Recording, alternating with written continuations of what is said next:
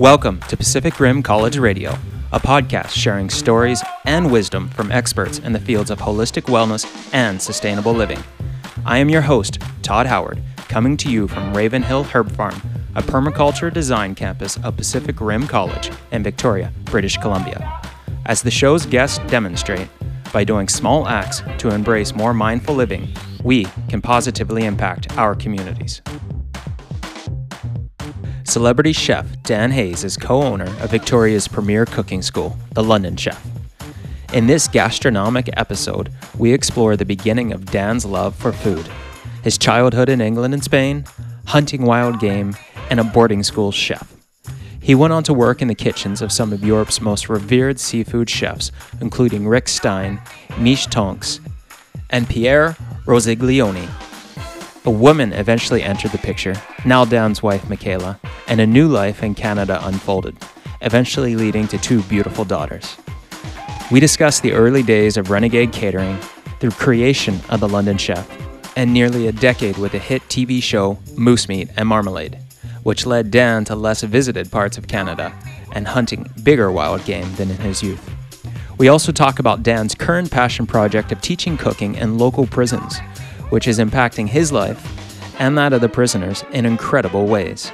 No chef interview would be complete without a close look at food, and we discuss many of Dan's favorites and borderline food addictions. If you love food, make a snack, perhaps Dan's favorite, medjool dates, stuffed with peanut butter and salt. Pull up a chair and enjoy the flavors of this delicious episode.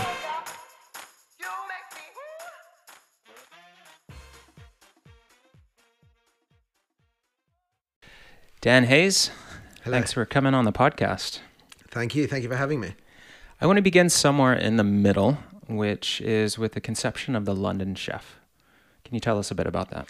Well, The London Chef was never a planned business. The London Chef is really many things. In many ways, The London Chef is me. I'm a chef and I was born in London, and The London Chef is a business. And my wife, Michaela, and I, we moved here 12 years ago. And my background is I'm a restaurant chef, and my background is restaurants in London and Spain. And really, when I moved here, I wanted a break. I wanted a sort of sabbatical from my career. So I got a job in construction. My wife, Michaela, got a job on a front desk in reception. I got a job in construction. And in the evenings, we sort of started The London Chef. And it was literally doing cooking classes in community centres and senior homes and a bit of catering. I mean, on a very low level. You know, we'll come and cook Valentine's dinner for you and your wife, give us $50 sort of thing. And that's how it all began. And within about 6 months, every single evening, 7 nights of the week, we were doing something very small, probably highly illegal. And, you know, it was cash in hand. And that really was the start of The London Chef. And it grew and grew and grew. And eventually, you know, Quit the Day Job came along. And before we knew it, we were taking the giant, terrifying, and financially, impossible almost task of making The London Chef as it's known now, of course, on Fort Street. And that was 9 years ago. And so really, when people say, "Are you The London Chef, Dan?" I say, well, I used to be. Because I used to be The London Chef. If we were catering your wedding, I was there. If there was a cooking class, it was me. If you were eating a sandwich in the cafe, I had made it. Of course, luckily, those days are behind us. And now The London Chef is a company. Within that company, I have a role. And I'm no longer really the London Chef. You have an incredible facility. Is it, you call it a cooking kitchen? We call it a cooking school, yeah. Cooking school. How did that come about from this early beginning of catering in people's homes? Yeah, so when we initially came up with the concept of let's open a cooking school, we knew that if we were going to do a cooking school, we had to also do some other things.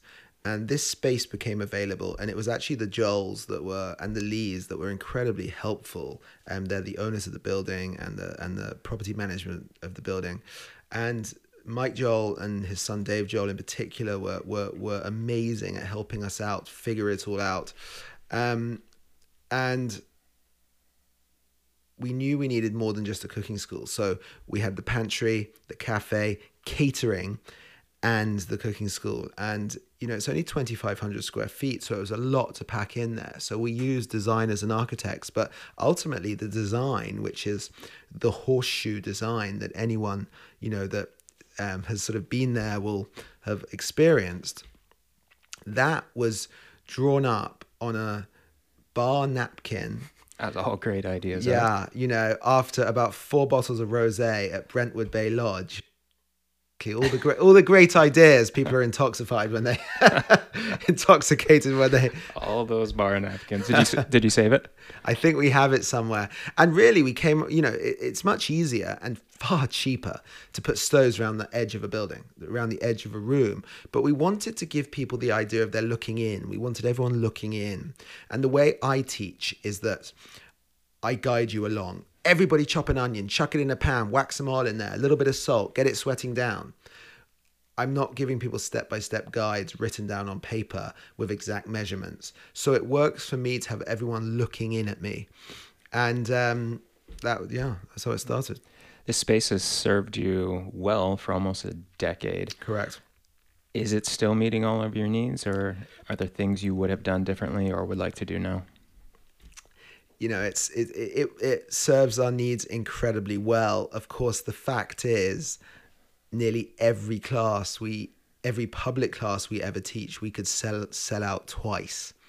So economies of scale come into play, and one does think, wow, imagine if we had 24 people in here tonight, because it would still be me and it would still be the same labor cost, maybe take it up a touch, and the food cost would be almost the same, a few extra chicken breasts. And the businessman comes out and starts thinking, well, it would be lovely to fit more heads, more bums on seats, as they say. But no, the space serves us incredibly well, and it's testament to the design. It works, and also it's testament to the incredible craftsmanship that we had at the beginning, because that space takes a battering, as you can probably imagine. Some days there are 3 classes. It's not uncommon for 50 people to move through that space over the course of a day cooking, and it still looks fabulous. Yeah. What lessons, if any, or challenges did you face in the creation of the actual facility? Well, Michaela, my wife, I have to say, she was the person who really put the most energy and effort into it. I was still working a day job, and I'm fairly incapable at most things, and she's capable at almost everything. And so she really was the brains, and I have to say the brawn behind it. Watching her have meetings with, contractors, and saying, well, why is this light fixture $100? I've just been down to Canadian Tire and seen the same one for $42.99, and really we joke that we haggled over every screw. That's a bit excessive, but it's not too far from the truth. It was our money. We had very small amount of money. We borrowed some money, and we had to make it work. There was no trust fund to pull from. There was no external financier to pull from. There was no investments to pull from. It was literally, it was 2 kids with a dream, and we just had to figure it out. So really, it was down Michaela. I take my hat off to what she achieved, because on a very small budget, she achieved a lot. I want to come back to the London Chef and kind of the early years and how things have gone and grown. But first, I want to step back to your background, and as far back as you want to go. But where did this love and passion of food come from? Yeah, there's really 2 stories. There's the romantic story, and then there's the reality, and I think they're both truthful. I was very lucky to have a wonderful, wonderful childhood. I went to an amazing boarding school, Sunningdale School, when I was 7. And then after that to Stowe School, which are two of the greatest schools in the UK. And many people would argue the greatest schools in the world. They're on a par with Eton College and Ludgrove and all the big boarding schools in the UK that people talk about. I also had a wonderful time spending, time in the English countryside with my parents, and also in Spain on an island called Ibiza. And I had this incredible upbringing where food was very important. And I loved fishing and I loved hunting. And I was always fascinated by taking a wriggly fish home to mum, or taking a rabbit or a pheasant to the school cook. And then that evening eating, roast trout pate, or that night eating a roast pheasant or a rabbit pie. And I found it fascinating, the connection. How do you go from this wriggly fish covered in scales and, slime to a trout pate sandwich? And how do you go from this pheasant covered in feathers, very much a creature with a head and a beak and, feet, to roast pheasant and gravy, or rabbit pie, this furry animal that I certainly knew how to shoot, but I didn't know how to turn it into rabbit pie, bubbling and crispy, crispy crust and all the rest of it. And I found that fascinating. And that's really the bit that drew me into cooking, the fascination with nature and how it can become food.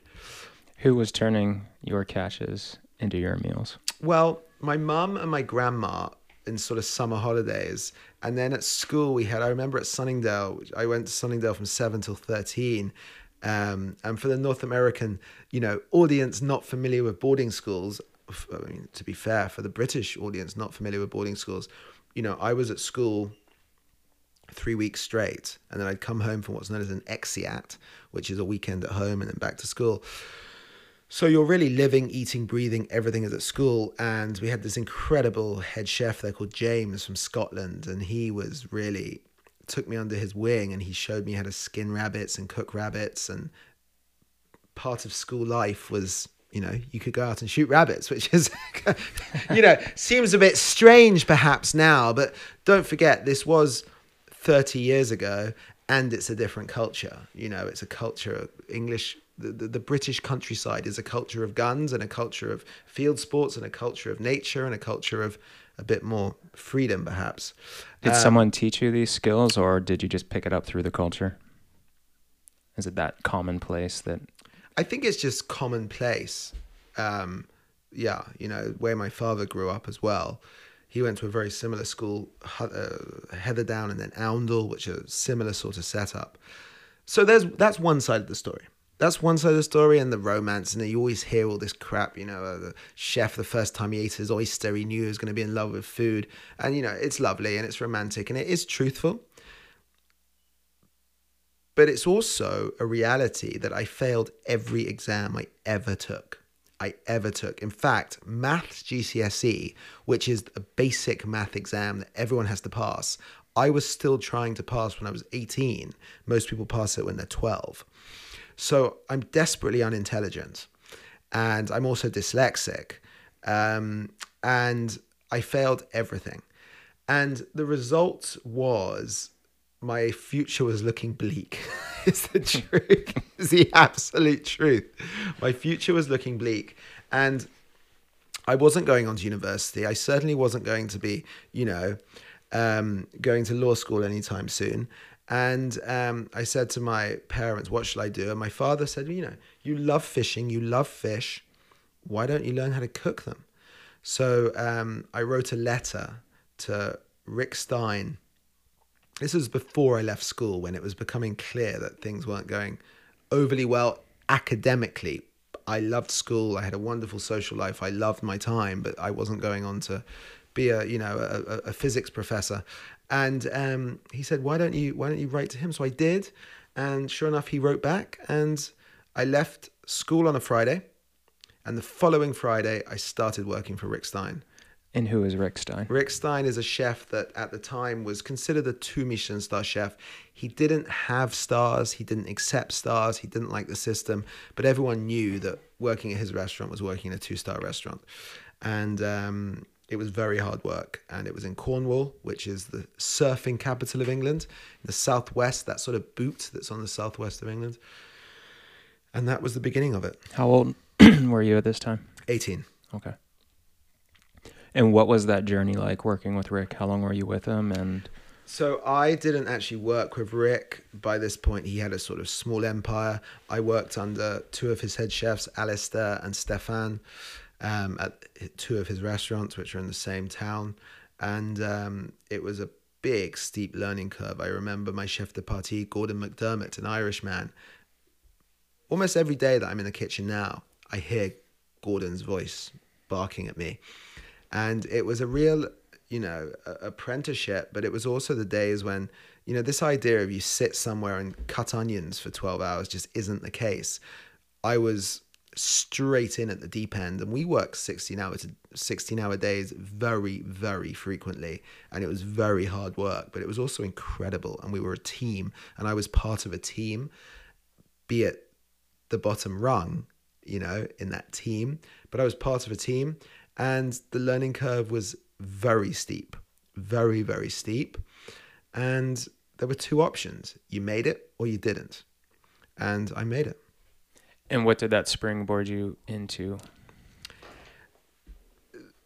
That really leapfrogged me into coming back to London and continuing to work at good restaurants. I went from commis chef to demi chef de partie to chef de partie to junior sous to sous chef. I finished up as sous chef for Poissonnerie de l'Avenue, working for Pierre Rosiglione. Pierre Rosiglione, an amazing man, an Italian man who ran a very famous French restaurant, Poissonnerie de l'Avenue, in the central London in Sloane Street. And I worked as sous chef there. I then went on to work for Mich Tonks at Fishworks and just basically bounced from restaurant to restaurant to restaurant. And I was in the restaurant world until 12 years ago when I moved here. Is your training as a chef in classic French cooking, is that?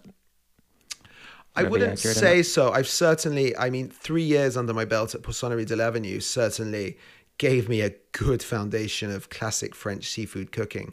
And I'm very grateful for that.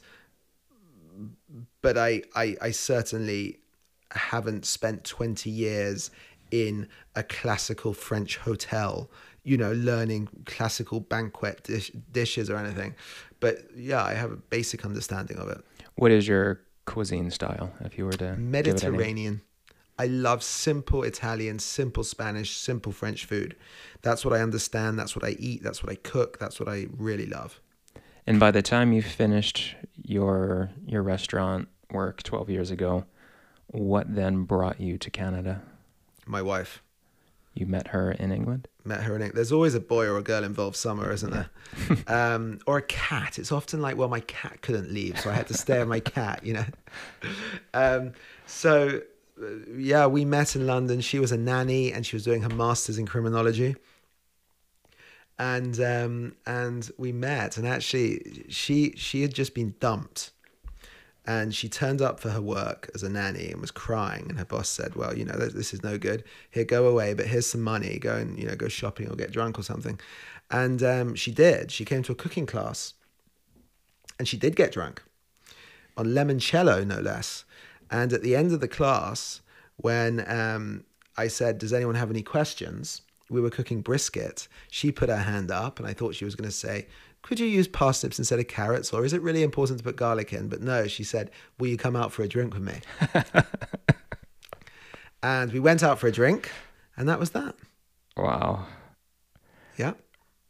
How long were you together before you came back to Canada? About 6, not very long, about 6 months. I was ready to get out of London, really ready to get out of London. I was, and we came here for a holiday, and, she was a nanny, and she just finished her master's in criminology. And so it was a good time to move. Did she have roots in Victoria? She's from Victoria. Okay. Born and raised in Victoria. And when you first arrived, had you been here before? I'd never been here before. I'd been to Toronto. I have family in Toronto, but I'd never been here. I'd never heard. I mean, talk about never being here. I'd never heard of here. Wow. It's named after one of your queens. It is, yeah.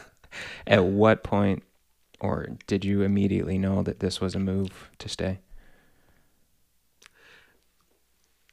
I think it was fairly instant. I actually thought it was going to be smaller. The way Michaela described it, I thought Victoria was going to be a quaint little fishing town or something.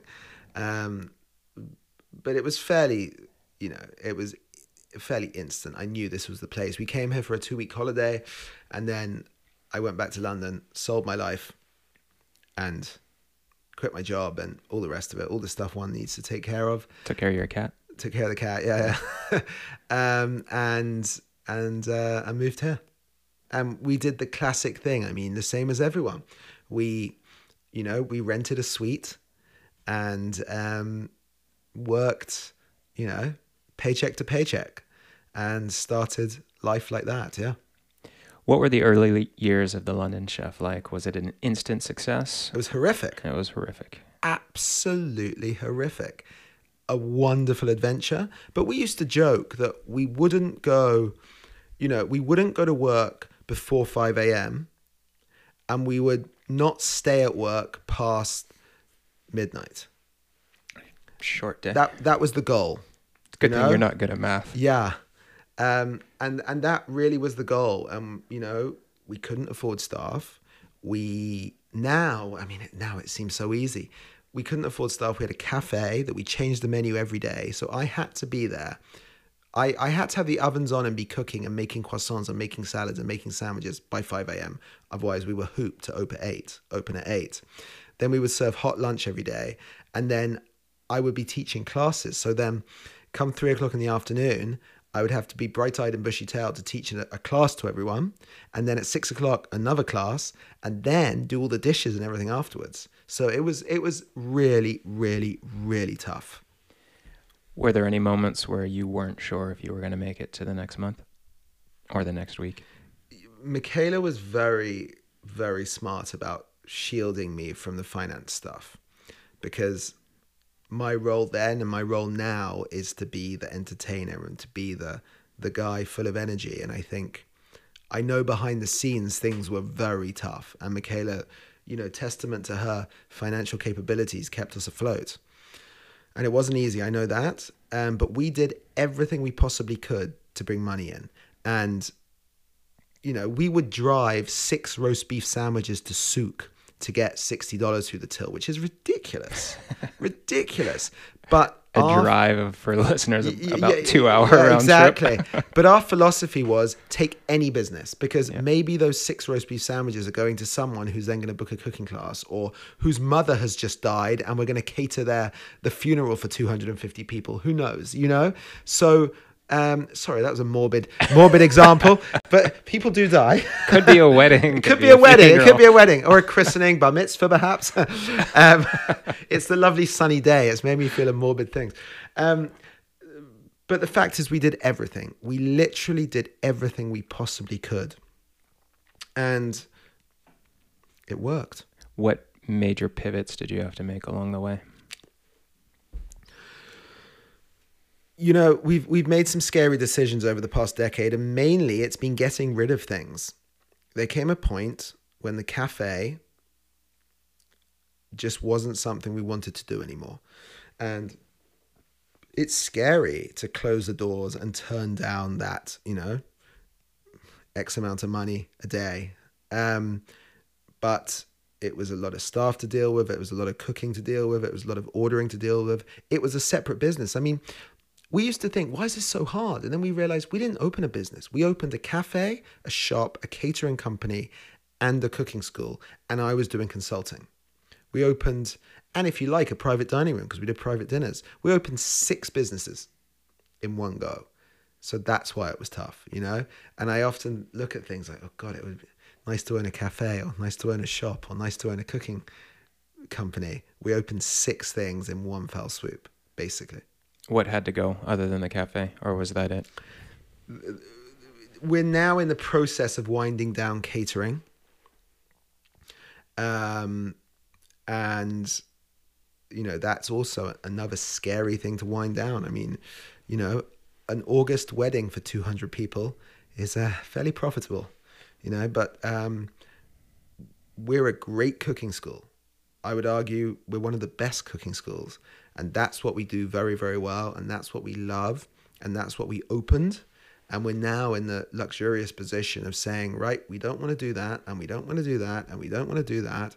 And what we want to do is teach people how to cook.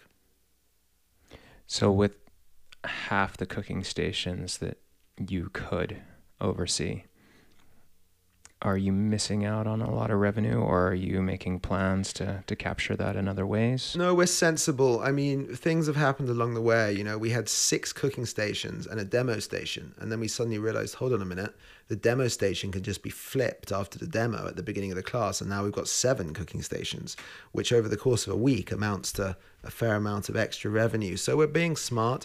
We also do some really big classes where we have different formats where we can get lots of people in, and they're great fun, especially Christmas parties and team building parties and all that kind of stuff. And indeed colleges, we have students in from various colleges where we can take a lot more people because it's a slightly different format.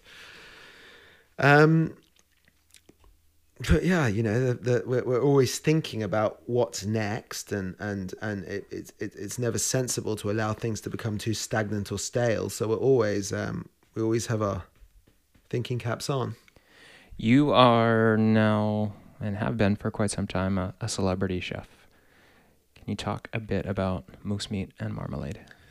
I mean, yes, celebrity. It's funny. People do recognize you are. People do recognize me. So I suppose to a certain You're on degree, TV. I'm on TV. if that is what's required, it's true. I am on television, and I've been very fortunate to be involved with Moose Meat and Marmalade now for a long time. A long time, 7 years, and development started long before that. Development started almost 9 years ago. And it's been a wonderful project. It's been an amazing adventure. I've learned a huge amount about the television industry. And most importantly, I've learned a huge amount about First Nation culture across Canada. And that for me is priceless, because I'm not sure how else I would have had those experiences. What is the premise of the show? The premise of the show is essentially myself and my co-host, Art Napoleon. And Art is Cree and Deniza. He grew up in West Moberly, with the West Moberly First Nation and the Saulteaux First Nation in northern BC, in Treaty 8 country. And we go off and we hunt and we fish and we cook. And we do it across the UK, across Europe, across Canada. And really we explore each other's cultures through food. That is the punchline. We explore each other's cultures through food. And we also explore other cultures, because, of course, going to one community in Canada is one community. It has nothing to do with communities in other places, different languages, different protocols, different looks, different traditions. So we really explore culture in general through food, and taking into account, a lot of environmental stuff. But the premise really is learn about it, kill it, cook it, eat it, have fun. Is it always hunting based? No.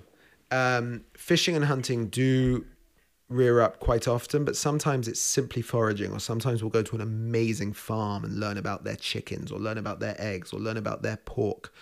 But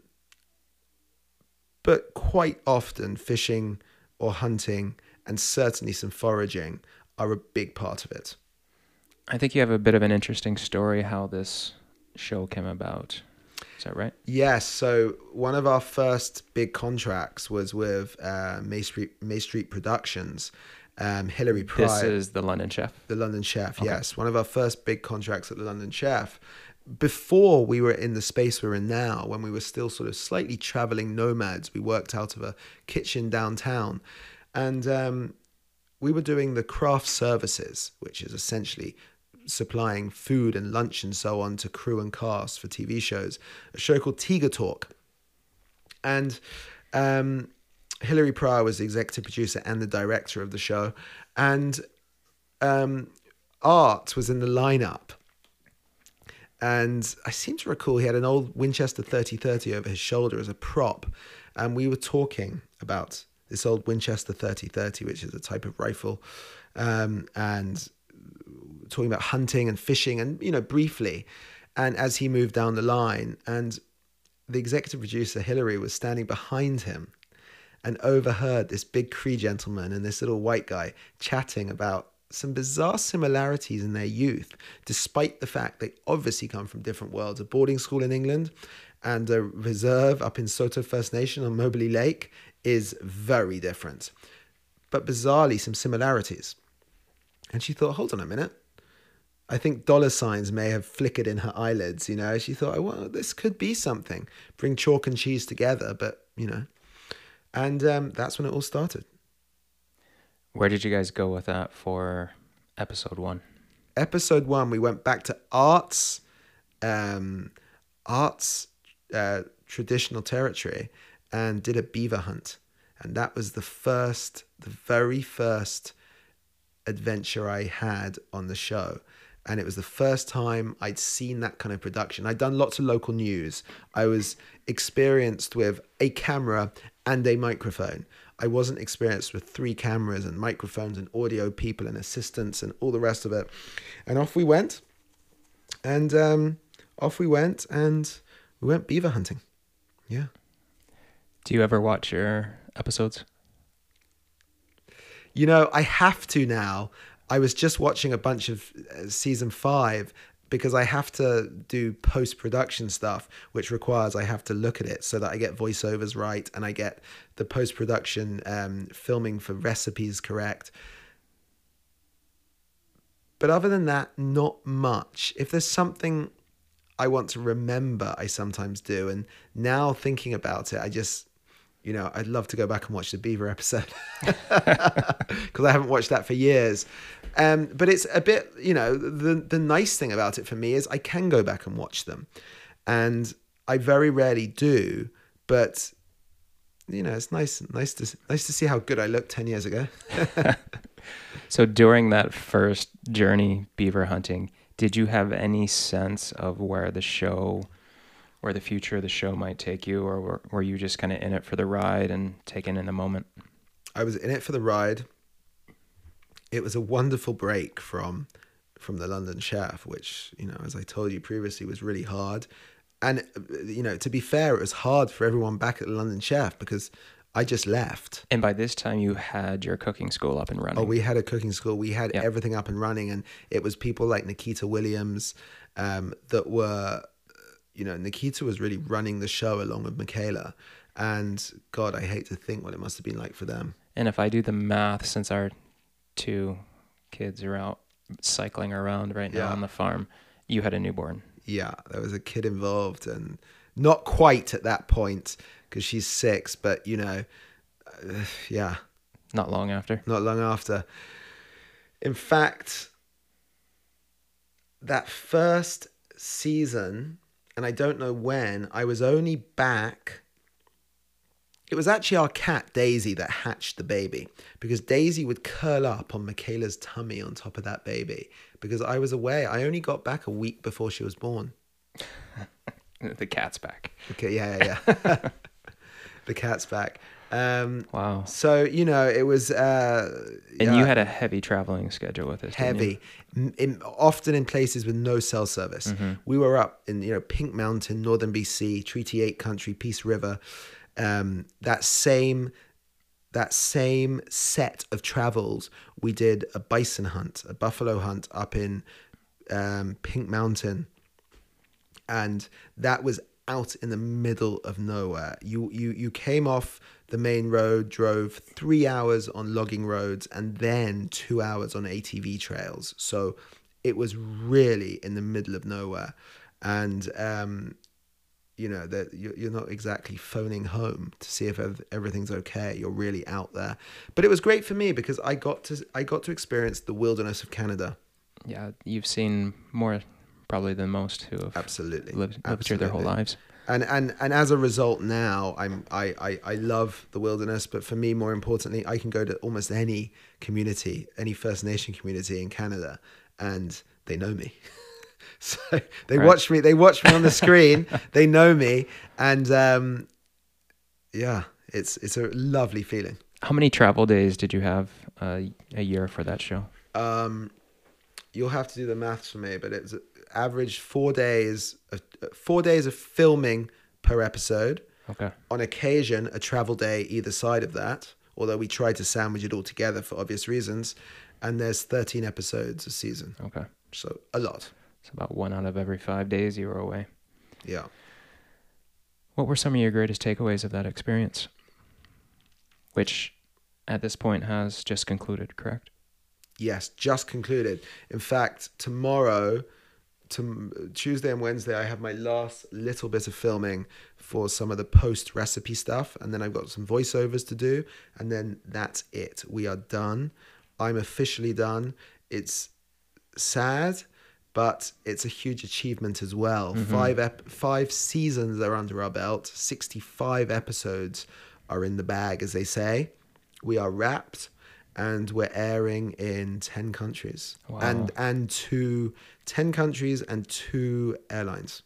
Wow, that's incredible. So it's, you know, it gained some traction, and it will continue to gain traction as, you know. What were some of those takeaways? How vast Canada is, how incredible some of the communities are, how diverse First Nation culture is.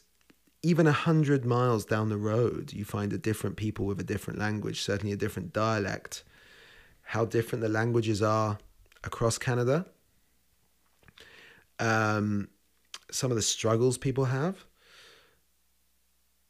How unbelievably accessible the wilderness is here.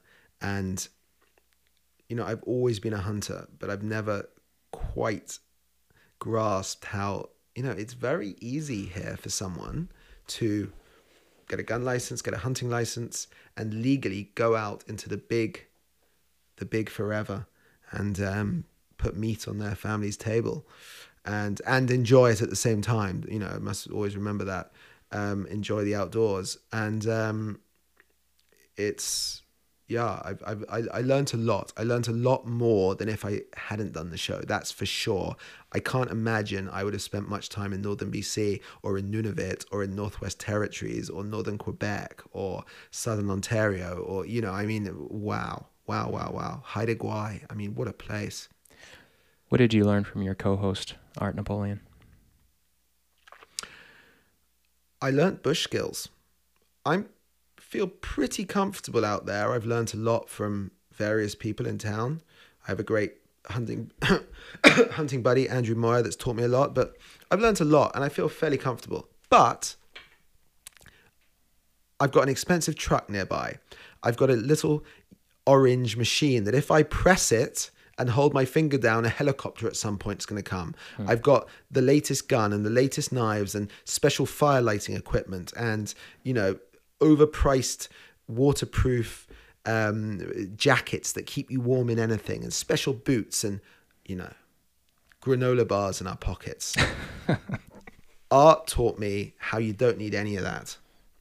And, you know, here's a man that can walk into the woods with a knife and survive. And that's very special. And that isn't through being fashionable. That's simply through growing up, and he won't mind me saying, growing up with a simple, financially relatively impoverished childhood, but an absolute plethora of knowledge and fast learning curve. And he retains that knowledge and he knows that, and he's passed some of it on to me. And I feel a bit more at ease out there now from some of the stuff he's taught me. what you can eat. We look around and see greenery. He looks around and he sees a salad. What were some of the most unusual things that you ate during the course of the show? Chaksis, which is moose colon, fried. Colon. Cleaned Cleaned out in the river. Yeah. Moose eyeball. Moose nose soup, which is the big joke with moose nose soup is you boil the snot right out of it. And moose tongue, but of course that's not weird because we eat cow tongue. Is there not enough food on a moose that it can fill you? You need to eat these other foods as well? Use it all up. How were they? The moose eyeball's horrendous. Chaksis isn't great either. The colon. Yeah. Moose nose soup is actually fine. I mean, it's no different to any other. You imagine sort of cartilagey stuff. You're making flavor. You're making broth, and there's chunks of cartilage in. And of course, you have to remember all this stuff. If you're hungry, it's very good. It's very good. But that was all great. I love beaver, very very tasty. And in Nunavut, ptarmigan and Arctic hare, which are very standard fare, and seal. In Iqaluit, everyone drives around, be it on their sled or their truck, with or their ATV, with the slogan on the back: "Eat seal, wear seal, seal is life." And seal is their life, and maybe a little less so now, but seal was their life. And no, that's not fair. Seal still is their life, spiritually and for many other reasons. And when you live in a place with no trees, you need fuel, and seal fat is fuel. Recently, you said you ate some raccoon. Yes, that's true. I did. How was that? Very good. Just like the dark meat on a turkey. And I don't eat turkey these days. I don't eat any farm meat. But it reminded me of the dark meat on a turkey, and it's very tasty. Now, I wouldn't suggest people go out and, eat the raccoon that's in their back garden that's full up with diapers and Twinkie wrappers. But this was a raccoon out in an orchard. And Art and I both feel the same way. Let's not waste. And with farming, there's some waste. You can't get around that. Raccoons often need controlling, and there aren't many farmers around that don't kill a raccoon now and again, but there aren't any farmers around that eat a raccoon now and again. So, and we thought, let's eat it. And we did, and it was good. What is some of the more interesting flora that you ate?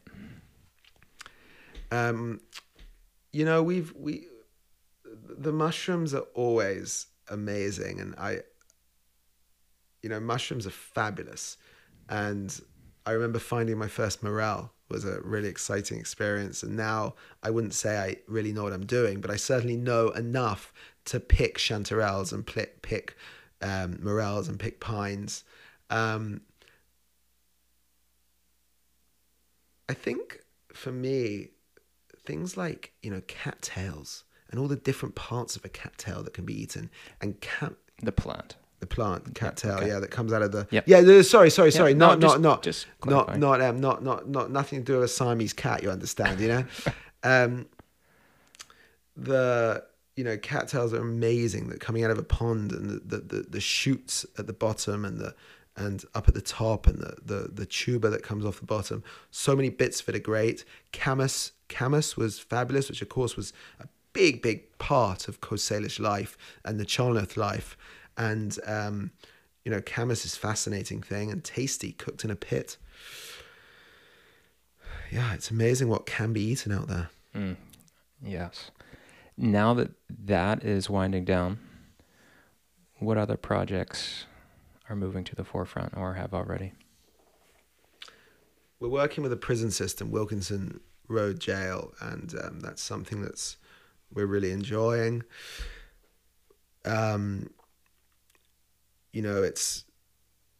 We go in there, it's maximum security, and we go in there and we teach cooking to inmates. We do restorative justice through food to some of the indigenous inmates.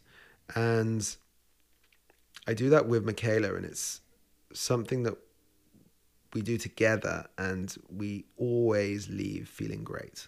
I love teaching cooking, but do I leave a class where Some investment bankers have come in and learned how to make pasta feeling great.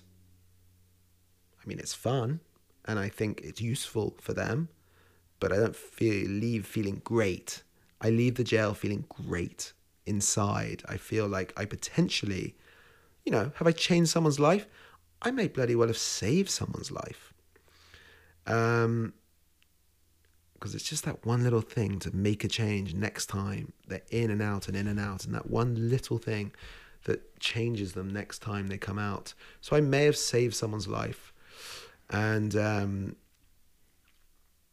it's very special. What's the setup like when you're there?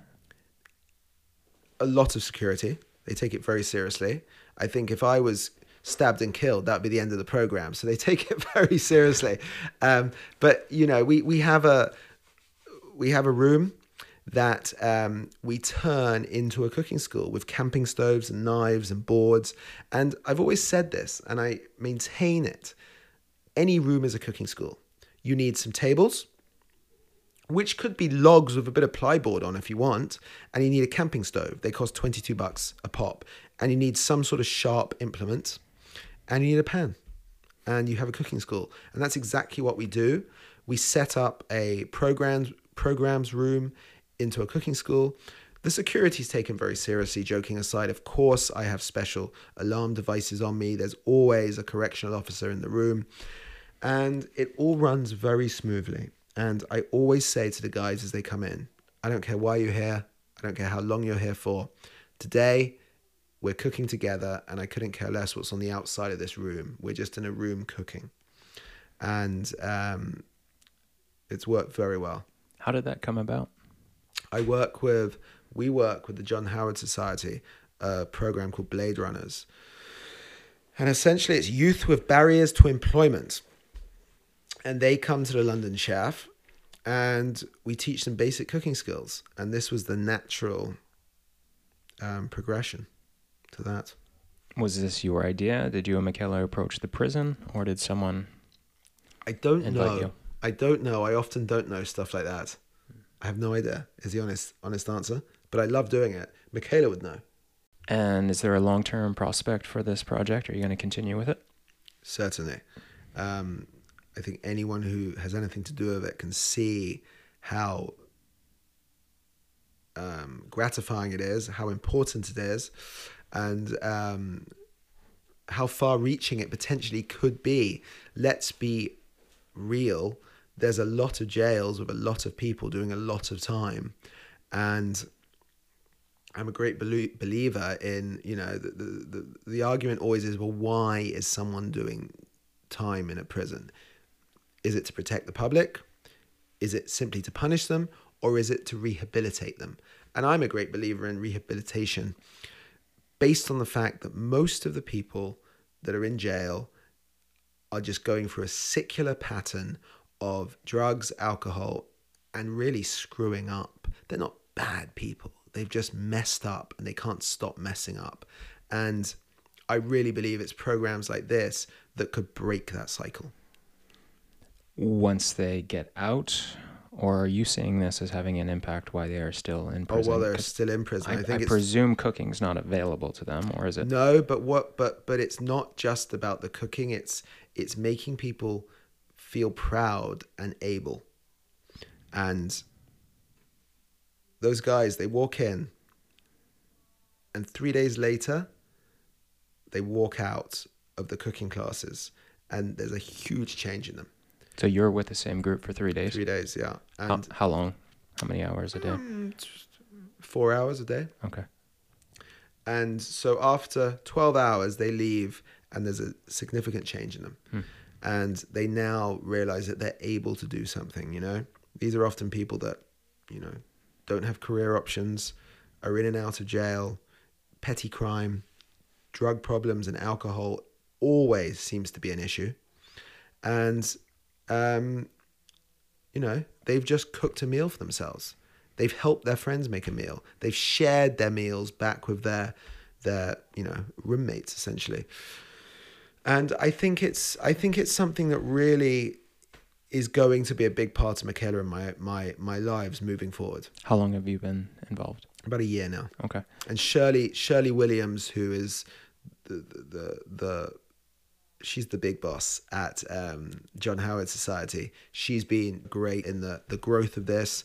And there's a couple of particular correctional officers that are very progressive, and they've really helped. Wyatt is a guy who is unbelievable, and he comes up to 30 years now at Wilkinson Jail, and he's seen jails at every stage, and you can imagine how much they've changed in 30 years, and he says, this is the way forward. Have you had anyone reach out to you and tell you the impact that you had on them through this cooking project? Yes, through letters. We've had letters from some of the inmates, and they've been quite moving, you know, quite moving. And you start to realize how this really could and perhaps is and can change people's lives. What else are you working on right now, Dan? I'm working with Destination Victoria, formerly Tourism Victoria, and that's great fun. It's a lot of travel, but it's great. I work with Emma Parsons at Connect 7, which is a great events company and destination company. And really, whenever Destination Victoria as a group and a team is going to Toronto or Ottawa or San Francisco or Toronto or New York or Vancouver, I go with them. And I do cooking classes and cooking demonstrations and cooking competitions and help rally up corporate tourism for Victoria. And I've been doing that for quite a few years now, and I really like it. How did that come about? Did they connect with you and offer you I that? have absolutely Again, no idea. I'm going to stop asking that I question. have no idea how it came about. But you're having a good time. But I love it, yeah. That's great. How has fatherhood impacted you? You have two beautiful girls. It came about during this busy chaos at times that has been your life. How has that changed you? You know, it's interesting, isn't it? Of course, it changes a person hugely. I think the most tangible thing that I can think of is how I view the world and how I receive news. Before I had kids, you read about a horrific, war that's affected children. You read about history where children were involved. And of course, it's ghastly, but it never hit me in the same way. And now, when I open a newspaper and I see that, a 2-year-old has been killed, or, a horrendous thing has happened to a 2-year-old, it hits me like a ton of bricks, and takes my breath away. And that didn't happen before I had children. It was, of course, a terrible thing when horrendous stuff happens to kids. I'm not saying it wasn't, but it didn't hit me in the same way. And now it does. And that's something that I've really, really noticed hugely. That when I'm learning about history, reading about history, when I'm learning about things that have happened in this country to our First Nation communities, it really pulls at the heart, and I'd say that's a major thing for me. I mean, they're a bloody nightmare, aren't they? They take all your time up and they're expensive, so there's that as well. What is their relationship with food? Their relationship with food is outstanding. I've hidden nothing from them. They both love coming out to the truck and grabbing ducks and grabbing geese. And Juliet, our eldest, loves helping me skin deer and is fascinated by it. She's enjoyed eating raw meat all her life, almost to the point where, she becomes like a feral dog at times when we're skinning a deer. She wants to try all of it. She loves raw meat, and I it's a good thing. Their mother is a wonderful cook, a fabulous, outstanding cook that takes great pride in giving them amazing food. And they really do eat great food. And I mean, let's just think about yesterday. Yesterday, they had bear sausages for breakfast. Last night, we had venison steaks for dinner with great vegetables. We get all our vegetables from Central Saanich. tonight we're having mallard. We're making salad rolls. We thought it'd be fun to make salad rolls. So we just stopped at the farm and we bought a bunch of vegetables.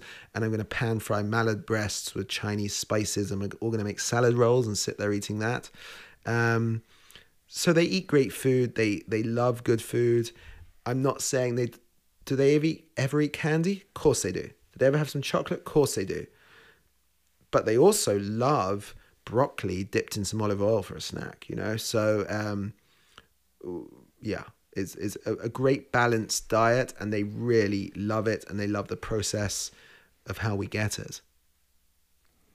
I'm going to move into a little game with you. Good. This is a either or. Yeah. You can expand on any of your answers or just leave it as a single word, but a bit of a speed round with the caveat that you can slow it down at any time. So we'll just start with some options. Sage or rosemary? Sage.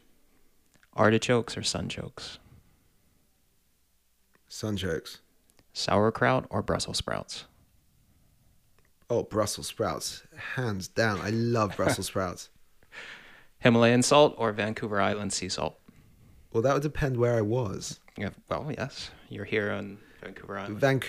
Vancouver Island sea salt. If I'm cooking in Goa, Himalayan sea salt. Himalayan pink salt, yeah. Butter or coconut oil? I hate to say it, these days, coconut oil. That surprises me. Gluten-free or gluten-rich? Gluten-rich. Farmed or foraged? Foraged. Beef or venison? Venison. I don't eat beef. I love beef, but I don't eat it. Thai or Indian? Indian. Mexican or Italian? Yeah, Italian. Ginger or turmeric? I'm getting into turmeric more, especially fresh turmeric root. But because I still don't really know what to do with it properly, it's got to be ginger. Hummus or guacamole? That is an excellent, excellent question. Can I mix the two together? Would that be guacimus? Guacimus. Honey or maple syrup? Well, now, it was always maple syrup. And I was recently in Quebec, and we went to a sugar shack, and it was outstanding. And I was given, I had the taffy on snow, and I was given a big chunk to bring back. But I have a good friend who makes honey up in the watershed above Shawnigan, and his bees feed on fireweed and salal, and the honey's so good. I'm going to say honey. We had hives here for a few years, top bar hives. We had a heck of a time keeping the bees healthy and alive. We did not keep them for honey, and we actually only ever harvested once. Just you wanted them to pollinate? Yeah. And we have so many bees here, we realized we didn't need to do that. We harvested 1 kilogram of honey. It was incredible. Yeah. Hands down, it was worth the thousands of dollars that we invested in those hives. We so very sparingly would serve but isn't that the great thing about the flavors in it were incredible. It's so from good. All the herbs here on the farm. It was amazing. But you make the great point, of I remember someone saying to me once, you'll never eat a more expensive carrot than the carrot you grow yourself, Yeah, I think that's true. Poolside barbecue or beach campfire? Beach campfire. Okay, moving on to weed or feed. So is it a weed or is it food? Stinging nettles. Food. Dandelions. Weed. Plantago. What is that? Plantain. It's Plantago lanceolata or major. It's a grass. I make pestos from it. It's fantastic. We use it medicinally for bee stings. I'll say weed for now. You give me some for lunch, and then we'll come back and I'll say food. Sounds good. Sorrel. Sorrel, yeah. Yeah, I love it. Really lemony. Makes it wonderful in butter, actually. Blanched and then blitzed into butter. And you take a piece of that butter and you melt it over white fish. Outstanding. Nice. Yeah. What is your go-to meal or food if you had to be put on the spot? Rice, cooked in game broth. What kind of game broth, or does it not matter? Anything. I mean, we always seem to have venison broth in the freezer because there's a lot of bones on a venison, on a deer. But any kind of game broth, rice cooked. I love rice and I love game broth. So I think that is my, when people say, what do I eat? I eat a lot of like simply fried meat, simple rice, nuts, medjool dates. I can you actually turn up at NA and say my drug of choice is medjool dates? Because I'm almost getting to that point where we got to have an intervention, So when I was younger and traveling the world, I was probably 18, 19, or maybe even 20 during some of these. I couldn't afford medjool dates, but I would buy the little niglet dates or whatever that you could get in any convenience store anywhere in the world. Came in 500-gram packages. I would eat a packet a day for sure. So I was with you on that one. I had to cut myself off because the amount of sugar I was eating. I know, and I can eat.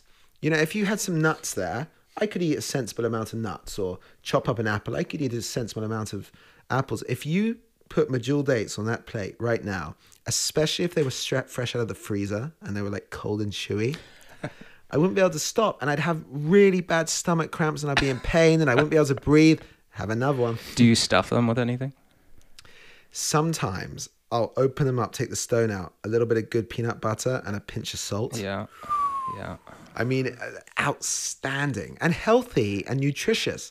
But if you have one, not 18.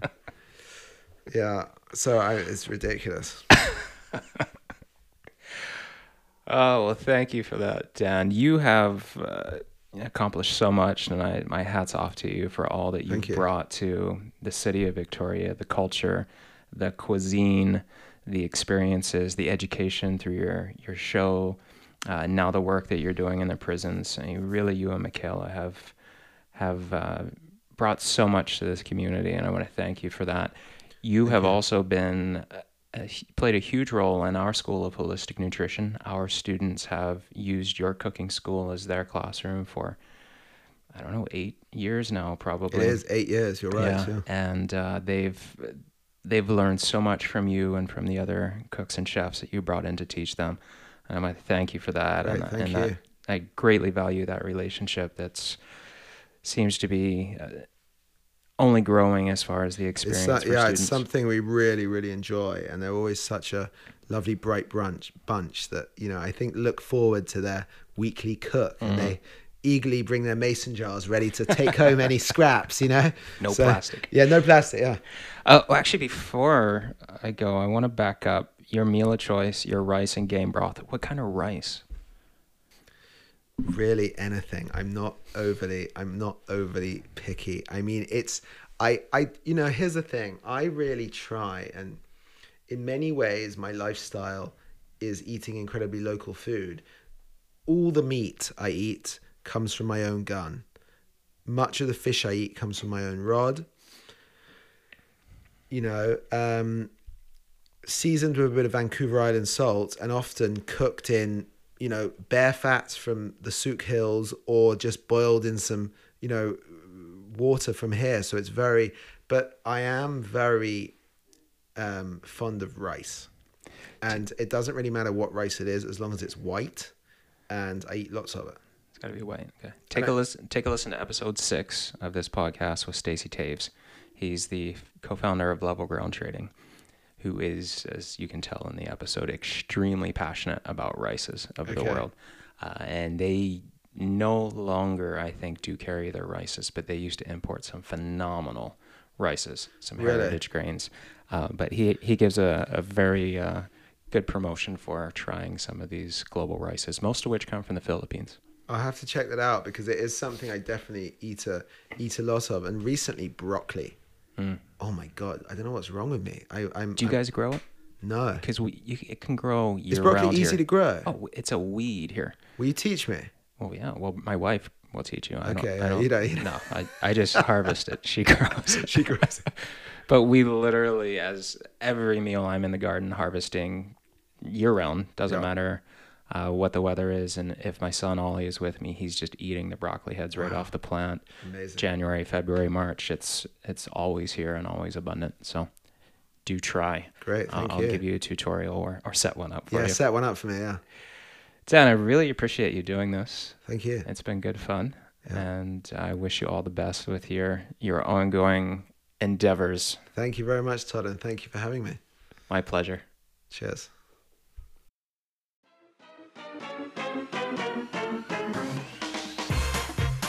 I hope you savored this episode of Pacific Rim College Radio with Dan Hayes. If you want to experience Dan as a teacher, check out his cooking school, thelondonchef.com, or consider joining Pacific Rim College's world-renowned Diploma of Holistic Nutrition, a program in which Dan teaches a semester of cooking classes. If you are interested in less lengthy studies in nutrition, consider enrolling in our nutrition workshops at pacificrimcollege.com. Or visit pacificrimcollege.online to see our growing lineup of online nutrition courses. If you enjoyed this podcast, share it with your friends and family and give it a 5-star rating on whatever podcast app you are using. Thanks for tuning in. Until next time, tie on an apron, heat some butter in a pan, and add a pinch of this and a dash of that. Thanks for tuning in.